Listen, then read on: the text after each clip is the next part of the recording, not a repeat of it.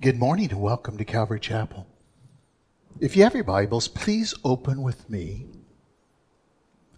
to 2 Timothy chapter 2. 2 Timothy chapter 2, where focus will be on verses 5 through 10. I titled the message today, The Soldier's Commitment. Let's open in prayer. Father, thank you for the grace that is so sufficient. Thank you, Lord, everything that we do. You know. You have marked out the steps you prepared for us. We have choices to make. And that's our choice, is to be here today, to hear you speak to us, to guide us and direct us. We know that your words are life. So, Lord, we want to see you, Jesus. We want to be like you, Jesus.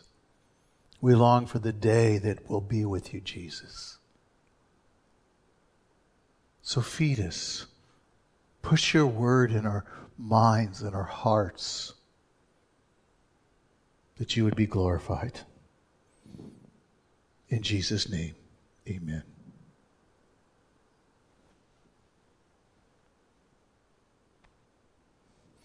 Last week we looked at verses 3 and 4, and we looked at that commitment of a soldier. In fact, that is the title of this message today, is really the soldier's commitment. So in verse 4 it begins, "No soldier in active service entangles himself in the affairs of everyday life, so that he may please the one who enlisted him as a soldier. Also, if anyone competes as an athlete, he does not win a prize unless he competes according to the rules. The hard-working farmer ought to be the first to receive his share of the crops. Consider what I say, for the Lord will give you an understanding in everything. Remember, Jesus Christ is risen from the dead, a descendant of David, according to my gospel, for which I suffer hardship, even to the imprisonment as a criminal. But the word of God is not imprisoned. For this reason I endure all things for the sake of those who have chosen, so that they may obtain the salvation which is in Christ Jesus, and with eternal glory." Last week we looked at the good soldier. His life, well, it was rigid, it was strict, it was firm. He was resolute in concerning his calling, his work. He took it seriously.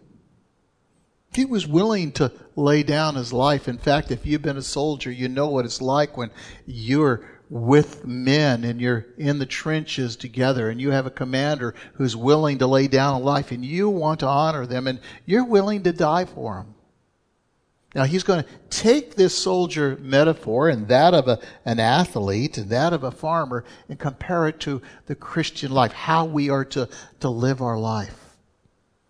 And what God is calling you and me today is a deeper commitment to really make him the Lord of our life, really to be preeminent before all things, that we would organize our life and discipline our life, that he always comes first. Well, today as we look at our text, we see Paul's metaphors. It's a winning athlete. How does the athlete win? What does he go through? How is he prepared? And that again of a hard-working farmer illustrates again that same commitment. For the man that's going to run in such a way to win, the soldier who is going to serve his master, his leader, his commander. And that farmer, that hardworking farmer that oftentimes invests so much in a crop and time and work. But he has this commitment to follow the course, to run the race. So there's this similarity. Well, it begins really with the athlete today. And I'm going to pull verses from different places a little more today because the application is the same in several places when we read. Paul uses the analogy of a competitor in the Greek Olympic Games to illustrate really what the soldier's commitment looks like. In fact, Paul often used this metaphor or figure of speech by contrasting the commitment of the athlete. 1 Corinthians 9, verse 24 and 25. Let me read. Do you not know that those who run in a race all run, but only one receives the prize? Run in such a way that you may win. And everyone who competes in the games exercises self-control in all things. They then do it to receive a perishable wreath, but for us, imperishable. The exhortation to the Christian here is to run in such a way to win, just as an athlete did. It's not just to get, I got one foot in, I said a sinner's prayer, I'll go to church once in a while, I'll give a tithe. But God wants the whole person. The person who's truly saved recognizes that he is a soldier in the Lord's army. And when he reads this passage, he realizes his life lines up with that of an athlete because there's similarities, and the same similarities you'll find in a farmer. God wants us to look at this and relate. Because when Jesus taught and when Paul taught, they taught from the surroundings, things that people understand. And that's important to understand because you may say, well, I want to witness with my friends, but I don't know what to say. Look around. We know the culture. There are things that they can relate to. Speak in terms that they would understand, that liken it to a Christian life. This is what the Christian life looks like. And it's not any different than what Jesus would say if he were here, or Paul were here, he would speak the same way. So again, this athlete, the Greek culture was all over the Roman Empire. They had great stadiums. And he uses this illustration because all over the Roman Empire you would find these. Well, look with me in Hebrews 12, verses 1 and 2. There, since we have a great cloud of witnesses surrounding us, let us also lay aside the encumbrances, the sin which is so easily entangles us. Let us run with endurance the race that's set before us. Let me stop there for a second. Now, again, it begins with that word, therefore, going back to chapter 11, which is that hall of faith. These are men and women of faith. Men and women who had trusted God, had been committed to God. And what it's talking about, this cloud of witnesses, is those who have gone before us. They're caught up to be with the Lord. In that sense, their spirit is gone to be with the Lord. They haven't had that bodily resurrection, but their spirits. And they see what's going on. And they're cheering you and me on as we go through life, just as they would a sports event, as someone running the race, encouraging you. And they're saying, go on, keep going, keep moving, be steadfast. Lay aside those things, those encumbrances. Lay aside that sin so you'll finish that race.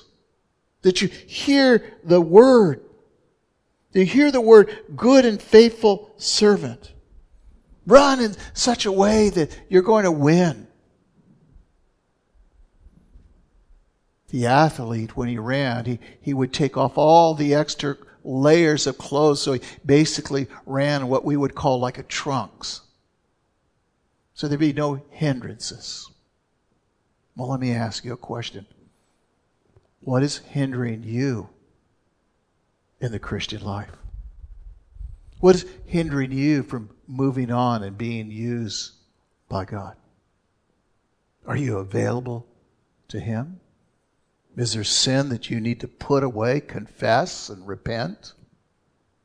Maybe it's just not being fully committed that you need to stop and confess and repent and say, Lord, I want to recommit my life to you today. Well, it goes on in verse 25. Everyone who competes in the games exercises self-control. See, that's what the athlete, he has to have this self-control, this discipline. And as Christians, we need that self-discipline. And they then do it to receive a perishable wreath. But see, ours is imperishable. Abundant life with the King. Rewards, the things that we carry through are the things that we do for the glory of God, sharing the gospel message with people, impacting them forever. Now, but the question is, how do we do it? It says in verse 2, fixing our eyes upon Jesus, who is the author and the finisher of our faith, who for the joy set before him endured the cross, despising the shame, and is set down at the right hand of the throne of God. Jesus, likewise, was committed to the Father. He did the Father's will. He willingly went to the cross to please the Father, but also willingly went to the cross to die for you and me. And that's the discipline. That's the self-control. You're here for a purpose. You're here to be a light ambassador. You're here for such a time as this, to bring glory to God. We put away those things that would hinder us. We keep our eyes upon Jesus, centered upon him, making him preeminent before all things. Now, 1 Corinthians 3:10 through 15, notice what it says. According to the grace of God which was given me, like a wise master builder, I laid a foundation, and another is building upon it. But each man must be careful how he builds upon it. For no man can lay a foundation other than the one which is laid, which is Jesus Christ. So the foundation is Jesus Christ. We build upon Jesus Christ. It's all about Jesus. Jesus of the Bible. Not just a Jesus, the one who said he is the way, the truth, the life. There's no way to the Father but through him. The one that went to the cross. The one that was raised upon the third day by the Father. Seen by over 500 people after he was raised. This Jesus is coming again soon. And he's coming for those who have put their trust and faith in him. Those who have made him the Lord of their life. Those who say, Lord, I give you my life.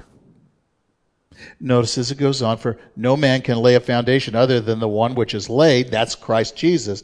Now if any man builds on a foundation with gold, silver, and precious stones, and wood, hay, and straw, each man's work will be evident, for the day will show it, because it be revealed with fire.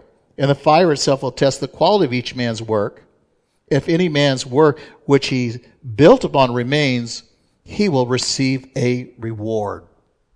Now this is important to understand. One day, you and I, as believers, are going to be accountable. What have we done with Jesus Christ? Have we made his name known in the community, to our family, to our friends? How have we brought Jesus here? God has put you and me for such a time as this, in this location, to witness around here. People are watching. What kind of life are we living? They see us in the stores. They see us in the workplaces. Do they see and hear Jesus Christ? And when we bring that message, is it centered upon Christ? That fire speaks of a judgment. It's going to purify. And when it's all burned away, only what's left will be rewarded.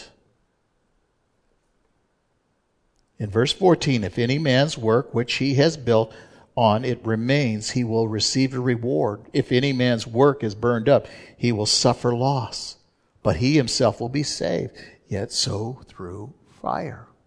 Now, it's not talking about a loss of salvation. There are many people, when this judgment seat comes, when this time comes, will be ashamed at his coming because they've wasted their life as a believer. And my encouragement today is, do not waste the time that you have left. I was 45 years old when I got saved.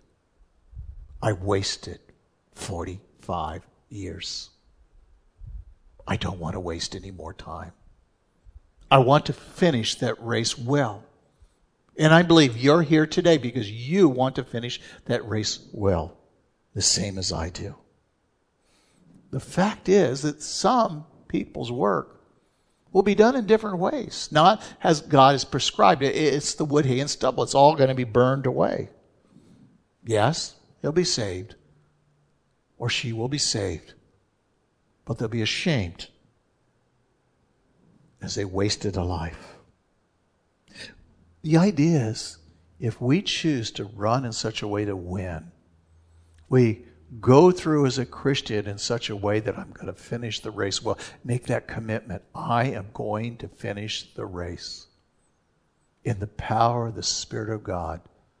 And I'm going to put Him first. Then you will hear those words, good and faithful servant. It really begins with a determination. That's what we saw in verse 5 when we read it. A man chooses to compete in the masteries. And that idea of compete means to engage in a contest, to strive for the masteries, to contend for the prize. It means involvement. Being a Christian is not just saying a sinner's prayer and then just sitting there and just reading your Bible. There's a battle going on. We talked about that last week, how the soldiers in this war front. And we're in the trenches. We're not fighting for victory. We're fighting from victory. We're steadfast, continuing. The battle is the Lord's. But we realize that we need to occupy. And we know it's not always going to be easy. Now, the word, which we get, our English word athlete, is where we get this word compete from. Now, the athletes at that time, again, basically came from the Hellenists, and that they would sign a pledge that for 10 months they would train rigidly, vigorously, before they even competed in the contest. Likewise, we don't sign a pledge, but we have this commitment to God. God, I'm going to be your man, your woman. I know that I'm in the battle. I know I'm like running a race and I need to discipline myself, and I can learn from, again, the athlete, or I can learn from the soldier. I can learn these traits from a farmer and see how these apply to my own life and how I might bring glory and honor to you. It means participation. Participation, whether it be in this little congregation here, in our community, in our workplaces, the places we go and volunteer and minister to. It means there's going to be at times the idea of struggling. And there's this great determination that we're going to finish the race. We need to stop. We need to think for a moment. Because there's no greater work on this side of eternity than proclaiming the good news of Jesus Christ. Nothing more important in this life than that. Now, certainly we have to work our jobs, provide for our family. I'm not putting that down. That's life. But the most important words that you will ever say to anyone in this life is who Jesus Christ is. And that if they come to know Him as Lord and Savior, they can have their sins forgiven and they can have eternal life, a quality of life they could never even imagine. There's nothing more honoring, nothing more rewarding than living as a living sacrifice for the Lord Jesus Christ. Well, there's something else that we need to think about. It's also in verse 5. If you look, is this desire. The desire just to be involved, to be connected, to realize that we're part of something much bigger than ourselves. Well, the one that would compete, the desire, he wanted to run in such a way that he would win, be crowned. But it's important that he needed to do it lawfully. The greatest desire was for whatever contest it is to be the winner. I remember surfing, how I wanted to win the contest. And it might be for another one for a runner. Whatever it would be, the excitement. Wow, if I could just do this. Remember Joey Buran? He trained and trained as a young man. He knew that he was going to win the Pipeline Masters. None of the guys would let him in the line. Years ago, when he went out to Pipeline and he surfed on the worst conditions out there. And then he won the contest. And he wanted everyone to see him. As they were handing out the rewards, it started to dump on him as he got his reward. And everyone was gone. He couldn't show anybody.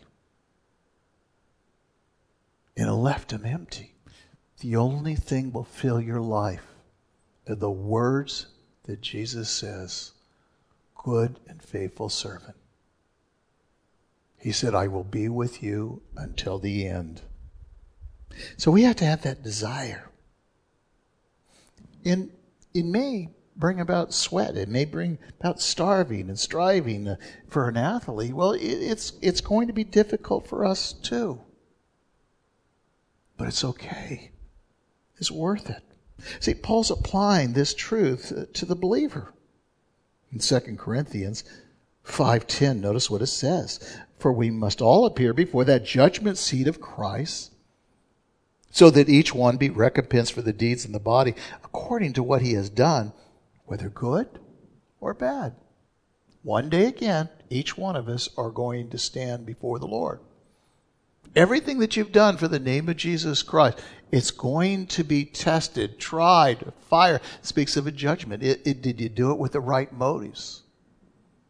The pure heart for the glory of God. There's a judgment seat in the idea. This bema seat comes from the rewards. Again, from the Greek contest. Again, that's where he picks it up. We should serve Christ like there's only one prize. But it's to have Jesus look upon us. Well done, good and faithful servant. Well, it's also going to require discipline. It's also there in verse 5. The athlete won't be crowned except for he competes lawfully. There's this discipline to do it the way that's prescribed. It means to compete lawfully, to operate within boundaries. And it's important to understand there's rules for the athlete he has to follow. Otherwise, he becomes disqualified, quickly disqualified. It's not enough just to simply win. You must abide by the rules. Well, we have rules. It's the Word of God. Some will hold up the 10 Commandments. Some will hold up the law. And the idea, whatever you want to hold up, let's put it this way. They're God's tender, loving commandments. God's given them to us to show us God's love and our need of Jesus Christ. And our salvation comes in believing in Jesus Christ. But they remind us this is the course. These are the boundaries. This is how we become like Christ. And to know some things were for the Jews and some things are for the church, what we call different dispensations. And if you want to know more about, see me afterwards and I'll explain about the dispensations and how God deals with the Jews differently than he does with the church. Well, the athlete does not make the rules up as he goes along. Does his own thing. Otherwise, he's quickly disqualified. And sadly, I've heard people within the church, well, this is what I'm going to do. I know that's not what the Bible said.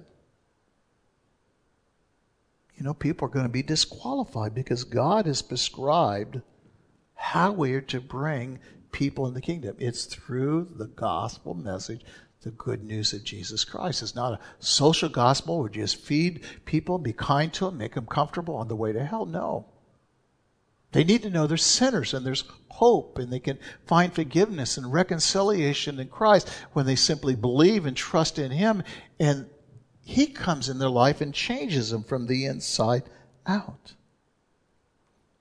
Paul expressed this same truth to the Corinthians. Everyone who competes in the games exercises this self-control, as we saw already. And they do it to receive a perishable wreath, but us imperishable. Then run in such a way as not without aim. He says, box in such a way as not beating the air. I discipline my body to make it my slave, so that after I preach to others, I myself would not be disqualified. There has to be this focus, this discipline. There's the way to do it with intent on finishing that race. I'm not going to be disqualified. I'm going to know what those rules, I'm going to know what those boundaries are, and I'm going to follow. Now, the word disqualified is interesting because it means rejected, disapprove, cast away, not worthy of a prize.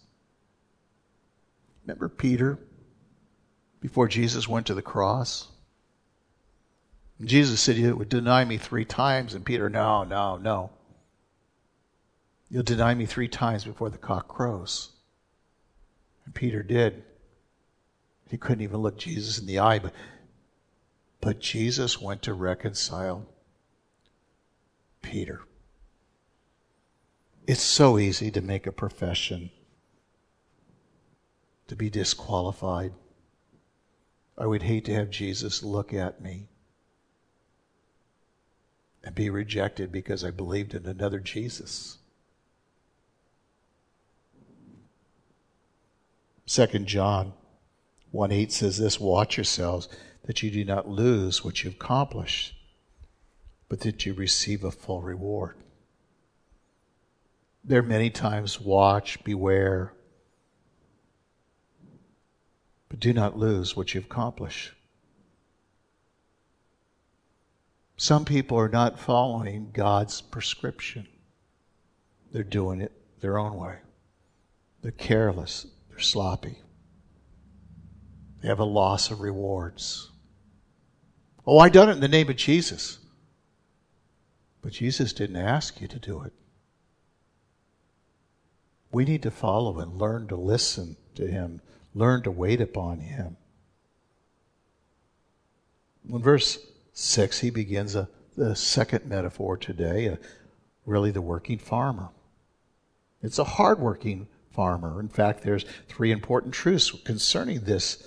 And it's being focused upon being strong in the grace. First of all, as a farmer, it requires a great investment.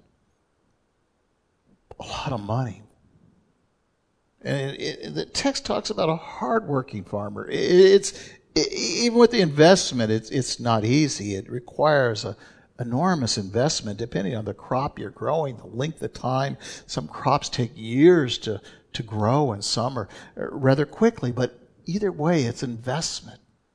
The crops that take less time sometimes it can be the greatest profit or it could be the greatest loss.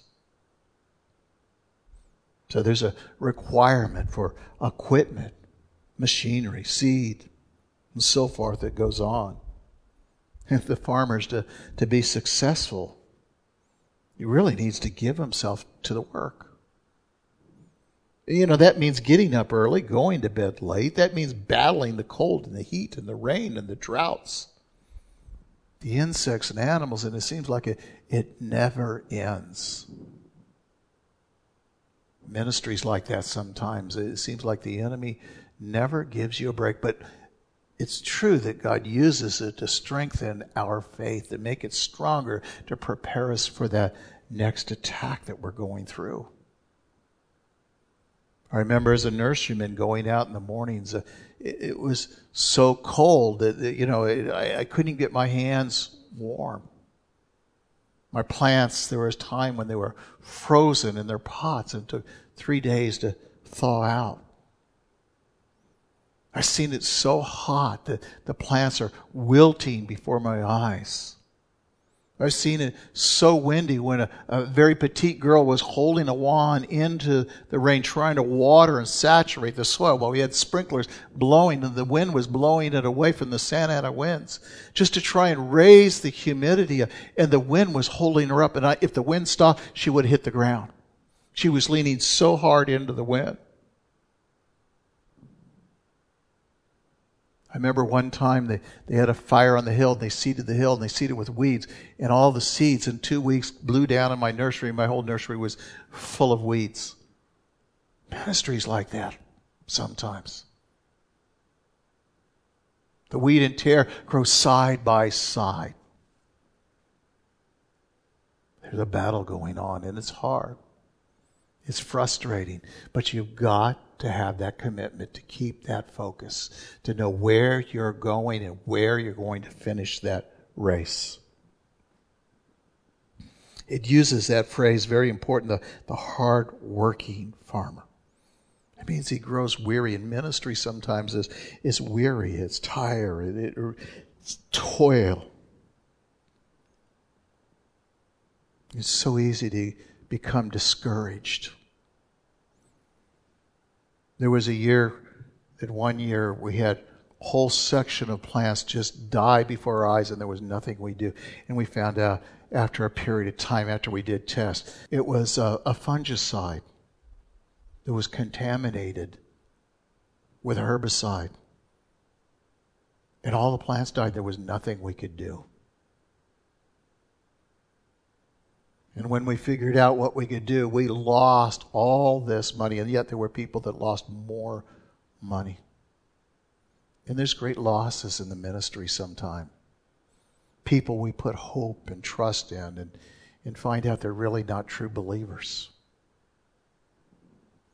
It's interesting as we think about that the ministry, there's this comparison, but even though it's back-breaking, it requires this diligence, this discipline, this steadfastness, a commitment. I'm all in. And that's what the farmer is, all in. And that's what God wants. He wants all of you. He wants the whole person. Body, soul, and spirit. Well, again, notice this phrase, hardworking. It speaks in this sense of continuous labor. That means when you're ministering for the Lord, you're on call 24 hours a day. There may be somebody that you've shared the gospel, and then some disaster happens in their life, and they call you in the middle of the night. And certainly you want to be there, but it's not easy to sit by someone's bed week in and week out as they die. I remember sharing the gospel with a person and time again, and I don't know whether they believed or not believed. I know the gospel was given. I know that even in their own heart, God would know whether they could speak. They had a stroke and they couldn't speak. That I know that God is so merciful that He would receive them if they would only acknowledge. But I don't know how hard that heart was. But I know right after that time, I was quickly out of that place, and God had put me in another place. Because God had another work to do. There's a time of sowing and reaping is down the road. It doesn't happen overnight. There's sowing and there's watering and there's nurturing. Sadly, there's Christians that come to the Lord but never mature. They just want to get by. They just want heaven without any sacrifices. They're not diligent. And Christ is not the priority, and they're trying to find other things to occupy their time. To find happiness in, and yet Christ is there, waiting, willing. They get tired and wore out, burn out, because they've not kept their eyes upon the author and the finisher of their faith. This is what Paul was talking about, this constant work, when he said to work out your salvation in fear and trembling in Philippians 2:12 and 13. Speaking to the Philippians, so then, beloved, just as you've always obeyed, not as in my presence only, but now much more in my absence. Work out your salvation in fear and trembling, for it's God is at work in you, both to will and to work for his good pleasure. He says, he saw them being obedient. He saw them doing the right things, but he says, I'm going to be gone. Now take these things as you learn and live them out. Apply them to your life. God puts that desire in your heart. Now walk in faith. Believe him and trust in him and know it's all for his glory. In Galatians 6:9 says, do not lose heart in doing good, for in due time you will reap if we do not grow weary. Many Christians burn out. They quit. They tire. Maybe in a small church and then move to a big church to hide out. God wants us to continue. Be committed to him. In due time, we'll see what he's doing. Again, in 1 Corinthians 3:6, we saw again, I planted, Apollos watered, but God causes the growth in the right season. And there's a season of harvest. So no matter what those conditions are that you're going through in life and ministry, even though it looks dull, it's always too soon to quit. Because God's word doesn't come back void. And if you're faithful in what he's called you, what he's showing you, you will see it come true in that time. Well, there needs to be an increase again. That is for the farmer. In verse 6 in our text, the farmer will be a partaker in the fruit. You'll get a chance to experience the fruit.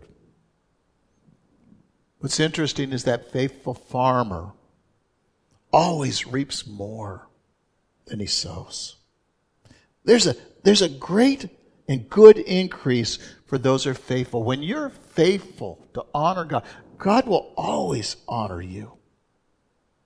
The work, the dedication pays off.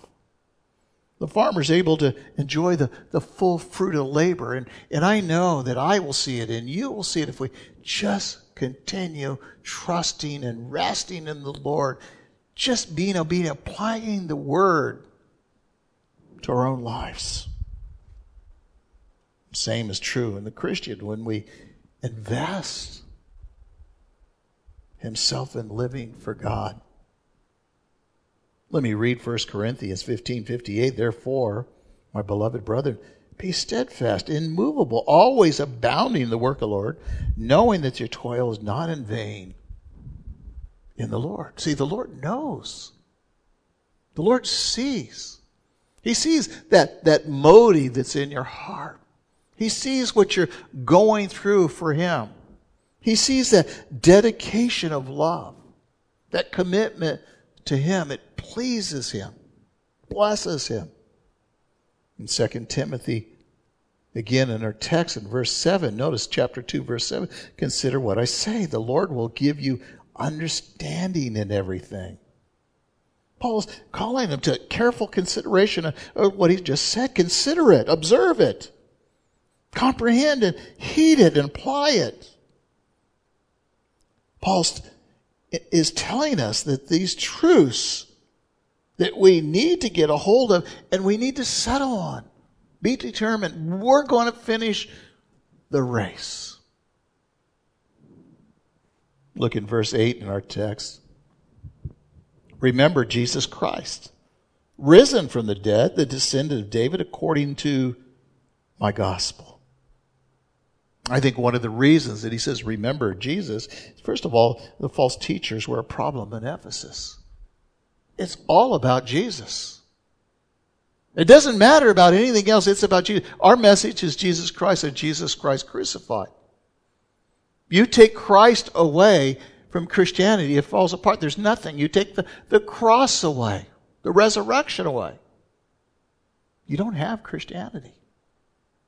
And people yet have a different Jesus, a different Messiah. See, the heart of false teaching is incorrect view of who the Christ is, the Messiah. See, the motivation that will keep you and me moving on is remembering Jesus Christ. He's the author. He's the finisher of the faith. He's the one that we're going to stand before one day. He's the one that will say, good and faithful servant.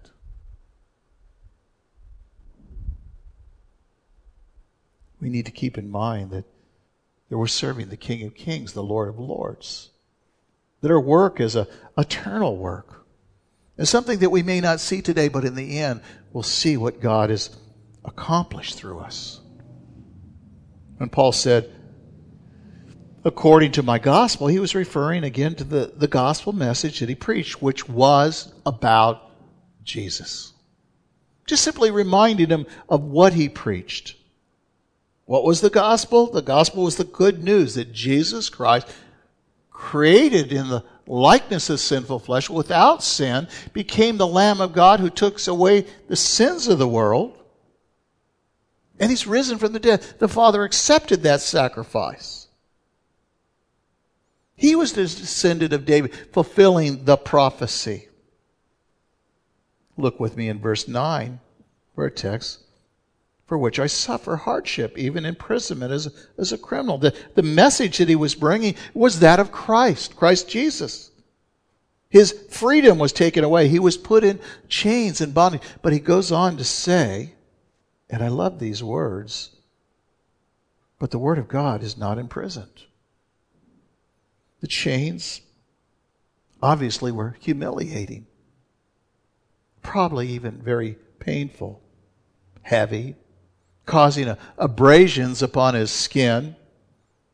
Maybe the sweat on the chains even probably had rust that was upon his arms, upon the hairs of his arms, if there was any left. Imprisoned, yes. But the Word of God was not in prison. It was not in vain. He was treated as a criminal. But it was pleasing unto God. It was pleasing to Paul. Paul knew that God used it for good, because the gospel spread faster than ever before. Perhaps he even thought about Isaiah 55:11. So will my word be which goes forth from my mouth. It will not return to me empty, without accomplishing what I desire, without succeeding in the matter which I sent. God's word doesn't come back void. Paul was sharing to prisoners there, people that he'd shared with. They saw his commitment to lay down his life. Jesus said, if anyone want to follow me, he must deny himself, pick up his cross, and follow me daily. Paul had to bear a cross. That was his suffering. You may never bear that type of suffering, but you will suffer if you desire to follow Jesus. It requires a commitment. Just suffering for the name of Jesus Christ. And follow him daily. Paul did it till the very end. He fought the good fight. And he knew he finished the race. See, the messenger might be hindered, but the word is never stopped. It continues to spread. Look at verse 10. For this reason I endure for the sake of those who are chosen, so that they may obtain salvation which is in Christ Jesus with eternal glory. Some people like to build upon the doctrine of election and chosen, and I'm not going to go there. I'm going to tell you that you were chosen before the foundation of the world. You were God's elect. I'm going to tell you, if there were words up here, it says whosoever will, but if you get on the other side, you go through that doorway, it says chosen before the foundation of the world. You have free will. There's a balance there somewhere. I don't know exactly where that is. There's truths that are true on both sides. It's the extreme of those teachings, both, that are bad. And I think there have been many people that understood that. D.L. Moody said once, he says, God save your elect and elect some more. Because he knew that was the very heart of God. Paul understood that was the very heart of God, to bring the gospel, to reconcile man unto himself. He taught it time and time again to all the different people he did, wherever he was at. He says, this is the reason I do. This is the heart of God, he's saying. For the chosen. For those that will receive him. Those who will commit their lives to him. Why? So that they may obtain salvation, which is in Christ Jesus. Now, salvation is in Christ Jesus. The moment you're born again, you're placed into Christ, safe and secure, and kept until the end, and with eternal glory. Now, what God wants from you is not a contribution, but he wants you. He wants a total commitment. See, the difference between failure and success is the contribution and really a commitment. I'd like to finish with an illustration or two. See, that difference, again, is seen in a chicken and a hog. They were walking past a church building one day when they noticed the Sunday morning sermon posted outside on the bulletin board, helping the poor. And they walked a ways, and when the chicken suddenly came across with a suggestion, say, Brother Hog, why don't we give the poor people a nice breakfast of ham and eggs? The hog thought a moment and replied, that's all right for you to say, because for you it's only a contribution, but for me, it's a total commitment. That's what God wants, is a total commitment, not just a contribution. He wants you to be a living sacrifice. See, commitment to God rises from the faith in his promises that he is coming again. And you and I will stand before him, and we will be accountable for this life that we lived. Oh, we'll have salvation by trusting in him, but will you hear those words, good and faithful servant? For the commitment will be expressed in the worship, the way we worship, the adoration that we have for him that leads us to obedience to his commands. Out of love. Out of realizing what he has done. See, commitment to God means a commitment as well to his people, that we're committed to him and committed to each other. If your relationship is not right with someone today, he says, before you come to the Lord's table, we're going to do in a few minutes, I want you to get your life right. Because your relationship is not right with me until you get it right with them. It's one of the things we do when we come to the Lord's table. We examine our hearts. See, believers are meant to be nourished. They're meant to be supported by the church and to work toward edification, the building up of one another in the Lord. God's calling you today to be committed. Maybe you need to recommit your life, to make him the Lord of your life. Maybe you're not being everything that you want to be in Christ, and you just need to say, God, help me commit myself completely to you. Father, I thank you for this time. I thank you for these precious people. I thank you for the hope that we have in you.